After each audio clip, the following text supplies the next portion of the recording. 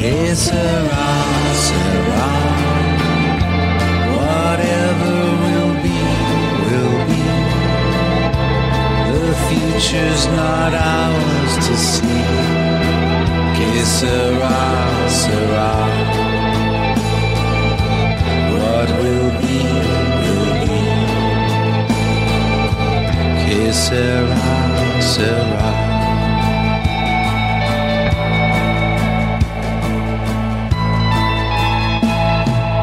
Hello everybody and welcome to another edition of the Slasher Sanitarium. I'm your host Troy.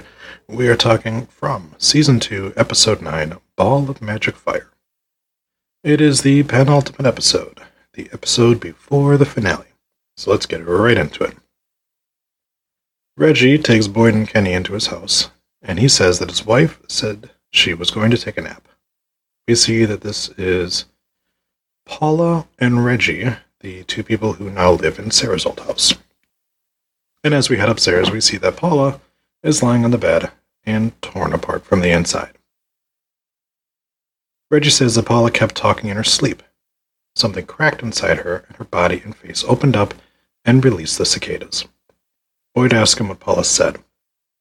Paula kept saying, "They touch, they break, they steal. No one here is free." Boyd asks if she was still asleep, and Reggie screams that he is fucking sure she was. Boyd rushes off as Reggie continues to sob. Everyone is waiting outside as Boyd exits the house, and Boyd tells Ethan to head home and asks if Julie can stay for just a little bit. Tien takes Ethan back home, and Reggie and Kenny exit the house. Boyd says they have about 30 minutes before nightfall, and he asks what Kenny and Julie if they can go door to door while he goes up to the colony house to warn everybody. Julie asks what happened, and Boyd says that something killed Paula. She is confused since it's not dark yet, and Boyd says there's something new, and it's not safe for anyone to go to sleep tonight. And Julie says Jim is out at the RV. So, all in all, the cliffhanger for last episode did result in a death. It is another death that we did not see, another non-on-screen death. And now we have a whole new thing to worry about. So, we cut to Jim, asking what the fuck's going on. And Randall says that he saw Donna up at the house, up at the clinic, and she was carrying one of their animatronic monsters. He asks if it was faulty. Donna says that Boyd killed one of the monsters, and Randall says that it's funny how the rules change once somebody catches on to their bullshit. Randall is concerned because he thought this was Jim's idea, and he says that this wasn't part of the plan. Randall then accuses Jim of being in on it. Jim says that his house collapsed on top of him, and then Randall pulls a knife on him, and a gunshot goes off, and Boyd has arrived to the rescue. I would be tempted to call this Deus Machina, but we did have Julie say that Jim was out of the RV, so it makes sense that Boyd is going out there to tell him, yo, don't fall asleep. Boyd asks if Jim is okay, and he apologizes, saying that none of this was supposed to happen. Boyd asks who has the keys, because they have about 5 minutes left of light, and Randall asks if he means these keys, and then throws them into the woods. Randall says they will have to stay the night and see what happens. So we continue to hear the cicadas buzz, as Julie stands outside waiting for Jim to return. And this is a fantastic parallel to Frank's wife and daughter waiting for him when he was just passed out drunk. Of course, we know it didn't end up very well for those two, so hopefully Julie and Tabitha are okay. Jade and Victor walk up, and Jade says Victor told him they cannot sleep tonight. So it's interesting that Victor went and found Jade and relayed the message that I'm assuming Julie told him to tell. It's at least showing that we're talking with each other without specifically having those conversations. Jade and Victor then enter the house. That's right, I said Victor entered the house. So there goes another theory. He's just awkward. Tabitha talks Ethan down from his worry. Then we cut over to Sarah and Kenny, and they are going to the sheriff's station for the night. She thanks him for protecting her, and he says he's not doing it for her. Sarah says things feel different and wrong now. She claims that it felt that way out in the forest too. The further they got, the more it felt off. She wonders if this doesn't just feed on their pain, but also if those who die have their greatest fears released on the townspeople. She says Nathan hated cicadas and feared them, and she wonders if that is Nathan's nightmare out there and that they are experiencing. We slowly pan over the town and see hundreds of cicadas flying around. That's another interesting theory, and I know it's one that we sort of kicked around last week, was, they keep referring to the creatures as nightmare creatures. And so it would sort of stand to reason that they are somebody's nightmare. Somebody that died there released those nightmares. And a lot of the other things that we keep seeing are similar kind of nightmares. When you think about the ventriloquist dummy, Victor had a reaction to it, but did he have a reaction to it because, say, his mom was really freaked out by them? And maybe that's one of the nightmares that got released onto the town. Now, it's not moving or doing anything now, but it's still there. Who knows? But it's definitely something to keep in the back of your mind. So we reach over to Colony House, and Ellis walks up to Reggie, and Reggie is asking, everyone there not to fall asleep. Reggie then asks where Donna is, and Christy says she left the clinic hours ago. Fatima asks what Boyd said to him, and he repeats that no one goes to sleep. Fatima says they need to focus on that, and everyone needs a partner to make sure that nobody falls asleep. Elgin joins Fatima in getting Reggie changed. Or at least out of there, because I don't think he changed his clothes at all, but they talked about it. Ellis grabs Mary, and Chrissy follows them up to a room. Jim asks Boyd what he means by nobody can fall asleep, and Boyd says that Julie is terrified and he's out here fucking around. Randall tells Jim that he needs to pick a lane, and it's no wonder his family is a mess, which of course causes Jim to attack him. Boyd splits him up and then handcuffs Randall. Jim apologizes to Donna, and she tells him that he let Randall fuck around, and now they all found out. Jim offers to try to hotwire the van, and Randall gets up and says he is not going to listen to this shit all night. Boyd tells him to sit down. Randall calls him dumb, so Boyd shoves him against the van wall and says he lost his wife out here, and his friend bled out in his arms, but if he still needs more proof that this is real, he'll go ahead and tie him to one of those trees out there. This whole theory of there being a mole and it being an experiment, it's not dead in the water, but it sure is looking more and more like it's not the case. And when you have something like most of the people that are there have lost somebody, and most of the people other than Victor, everyone can account for and remembers. Ellis leads Christy and Mary into the bedroom, where there are shackles on the bed, and Mary asks if this is the freaky sex room. If it is, you brought the right partner.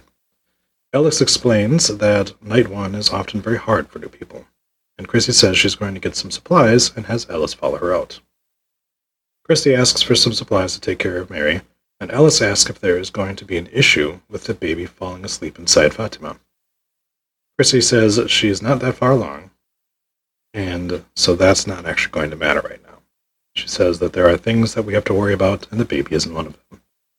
Ellis says that he keeps expecting that the baby is going to burst out of her stomach with claws, and Chrissy says that pregnancy is odd anywhere, and it's just the magic ball of fire. Because during med school, they always talked about how nothing really makes sense considering that they're just a planet getting warmth from a magic ball of fire in the sky. Sure. Jade and Tabitha look over Eloise's pictures, and Jade asks how you forget you have a sister. Tabitha says the face he made when he remembered was heartbreaking, and Jade picks up a picture of two Civil War soldiers and questions why a little girl would be drawing them. Tabitha says that the soldiers came from a story that their mother used to tell them, and Jade asks why he had a vision about a story some dead woman told 40 years ago. Which is the right question to ask, because does that mean Eloise is dead? And she released the Civil War soldiers out there? Or is there more to it than that? I don't know. Tabitha finds a picture of the lighthouse, or a giant penis, and she says that she has had dreams of walking up the stairs of the tower, and she thinks that children might be asking her for help. Sure, if that's your next mission, go for it. Because we've been talking about the lighthouse on and off for 2 years, and it would be nice to finally see inside of it. Tien brings out a board game and tells Victor, Ethan, and Julie that they have to play in order to feel better. Ethan asks if Jim is going to die, and Julie says no, he's not going to die. Ethan then asks if all of them are going to die, and she tries again to put his mind at ease. He says that when Victor was young, everyone died. Victor actually speaks up and says it won't happen like that again. Ethan asks how he knows, and Julie says that things are scary right now, but what would the Kramonacle do? Ethan says that it's not real and it doesn't matter. Victor tells him that his mother used to say that everything is a story. We are the ones who get to decide how it ends. Ethan then asks how Victor's mother's story ended. Did she get to decide that? That's a dick move, little guy. Julie chastises him, and Tien tells him to be good. Ethan says he doesn't want to play any games and walks off. Oh, little bastard. You actually managed to get Victor to be nice to you and try to help you out, and then you remind him that his mother died. Boyd drips some bile onto the bullets, and Jim asks about it, and Boyd says if this works, they will all walk back to town. Randall asks what happens if it doesn't work, and Donna tells Boyd to let Randall go outside, since he isn't afraid to. So Boyd offers the gun to Randall, and Jim tells him not to do that. Boyd says that Randall is a big boy, and he can choose. More creatures start to surround the van, and Boyd uncuffs Randall. He tells Randall to come back if he has any second thoughts. And suddenly, all the creatures stop. Donna says that something is wrong. They don't just stop like that. Then, over the broken CB radio, the music box starts to play. Mary screams to get the fuck away from her, and she throws a chair against the wall. And Christy runs in and grabs Mary and tells her that there is nothing in here with them. Mary also saw things when she first went through this. Mary screams that Chrissy did this to her. She left, and Mary couldn't eat, sleep, or think. Chrissy hugs her and lets her cry it out.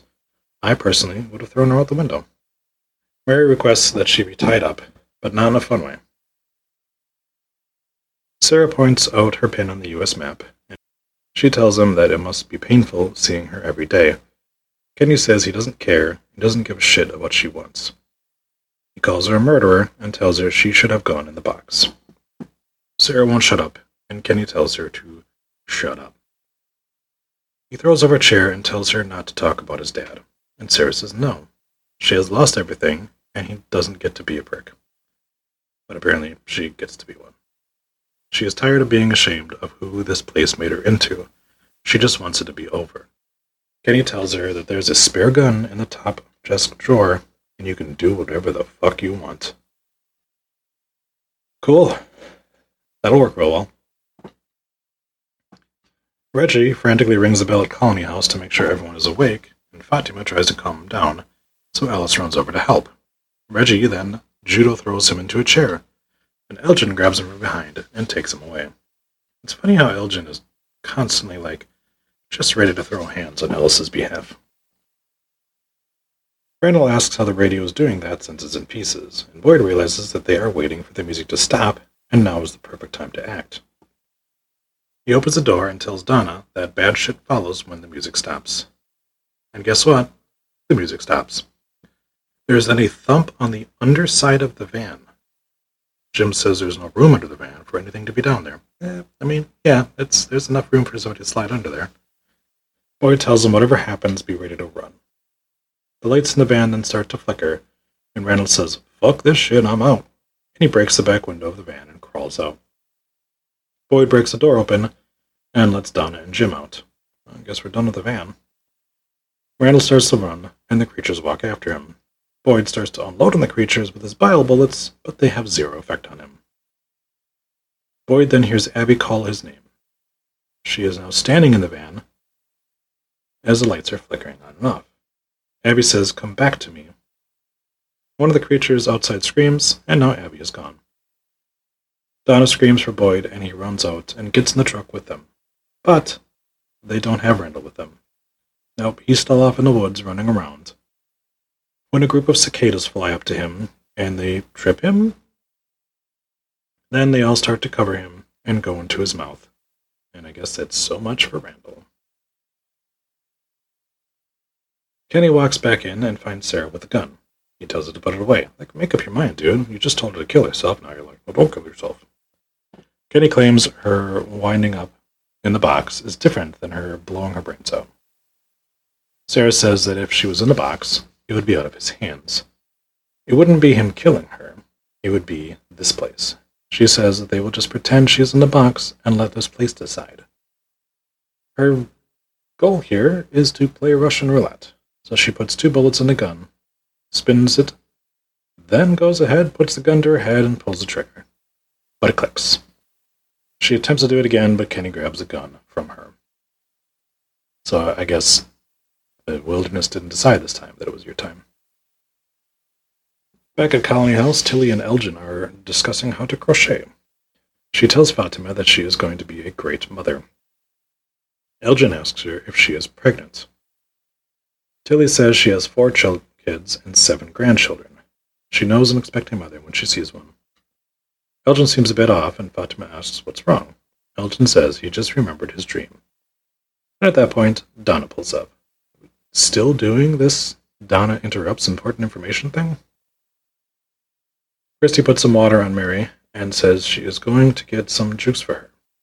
Once Christy leaves, Mary starts to hear a scratching noise, and she hears the cicadas outside, and they start to fly into the room.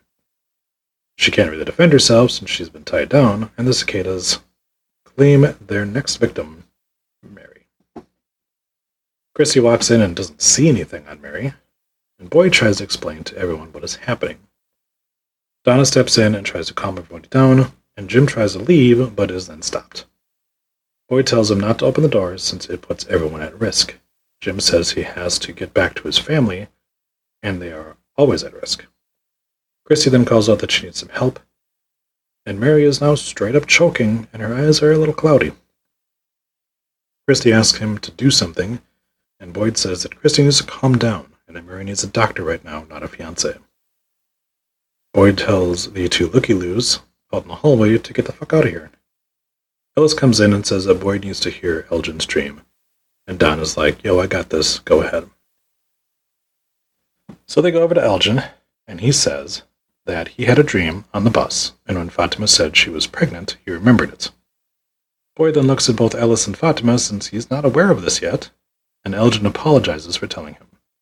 Boyd puts his hand on Fatima's shoulder, and he's like, no, you're good, go ahead. Elgin said there was a boy all dressed in white, and he kept repeating the same thing. Here they come for 3, unless you stop the melody.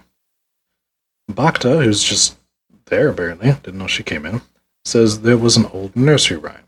She then repeats the whole thing again, and Boyd just stares in disbelief. Tabitha tells Jay that everything is connected, and this might be how they get home. They are interrupted by Julie screaming, and Julie is your 3rd cicada victim. She starts to choke as well as the episode ends. So I guess they were talking very literally with the come for 3 thing. I guess you don't consider Paula to be one, because she's just the catalyst for them to come out. But now you've got the possibility of what is going to happen. Are we just going to lose 3 people? Are they going to turn into creatures? Is there a way to save them? Like, we got 1 more episode left, and now we have 3 people who are close to being dead. And now we have journeys that everyone are going to go on. Tabitha is going to go try to find the lighthouse. Jade is going to do something. And you've got Victor now sort of in town with everybody, and he obviously is more important to this than we thought before. So there's a lot that built up on it. I think this episode was not just a stepping stone to the finale. It had a lot of good action to it, and the issue, of course, is the fact that we spent this entire season with Elgin and this stupid fucking dream, only to be the exact thing that we've been dealing with the whole season. The nursery rhyme thing. And the cicada thing. Like, was there more to his dream? Probably, because why was it important that Fatima talked about her being pregnant? I feel like there was something with that as well in the dream. But I don't know. So I guess we'll find out more on the next one. Hopefully, that is. Because otherwise... But we don't have an official word on Season 3 yet, and with the writer's strike now, it makes it even more difficult to get any good answers out of that. It sounds like they are going to do a Season 3. By everything we've seen, their streaming numbers are really good. They're starting to get some looks for awards, and for a channel like MGM Plus, that is important. So, we'll see. But until then, thank you for watching, and I'll see you on the next one. Bye-bye.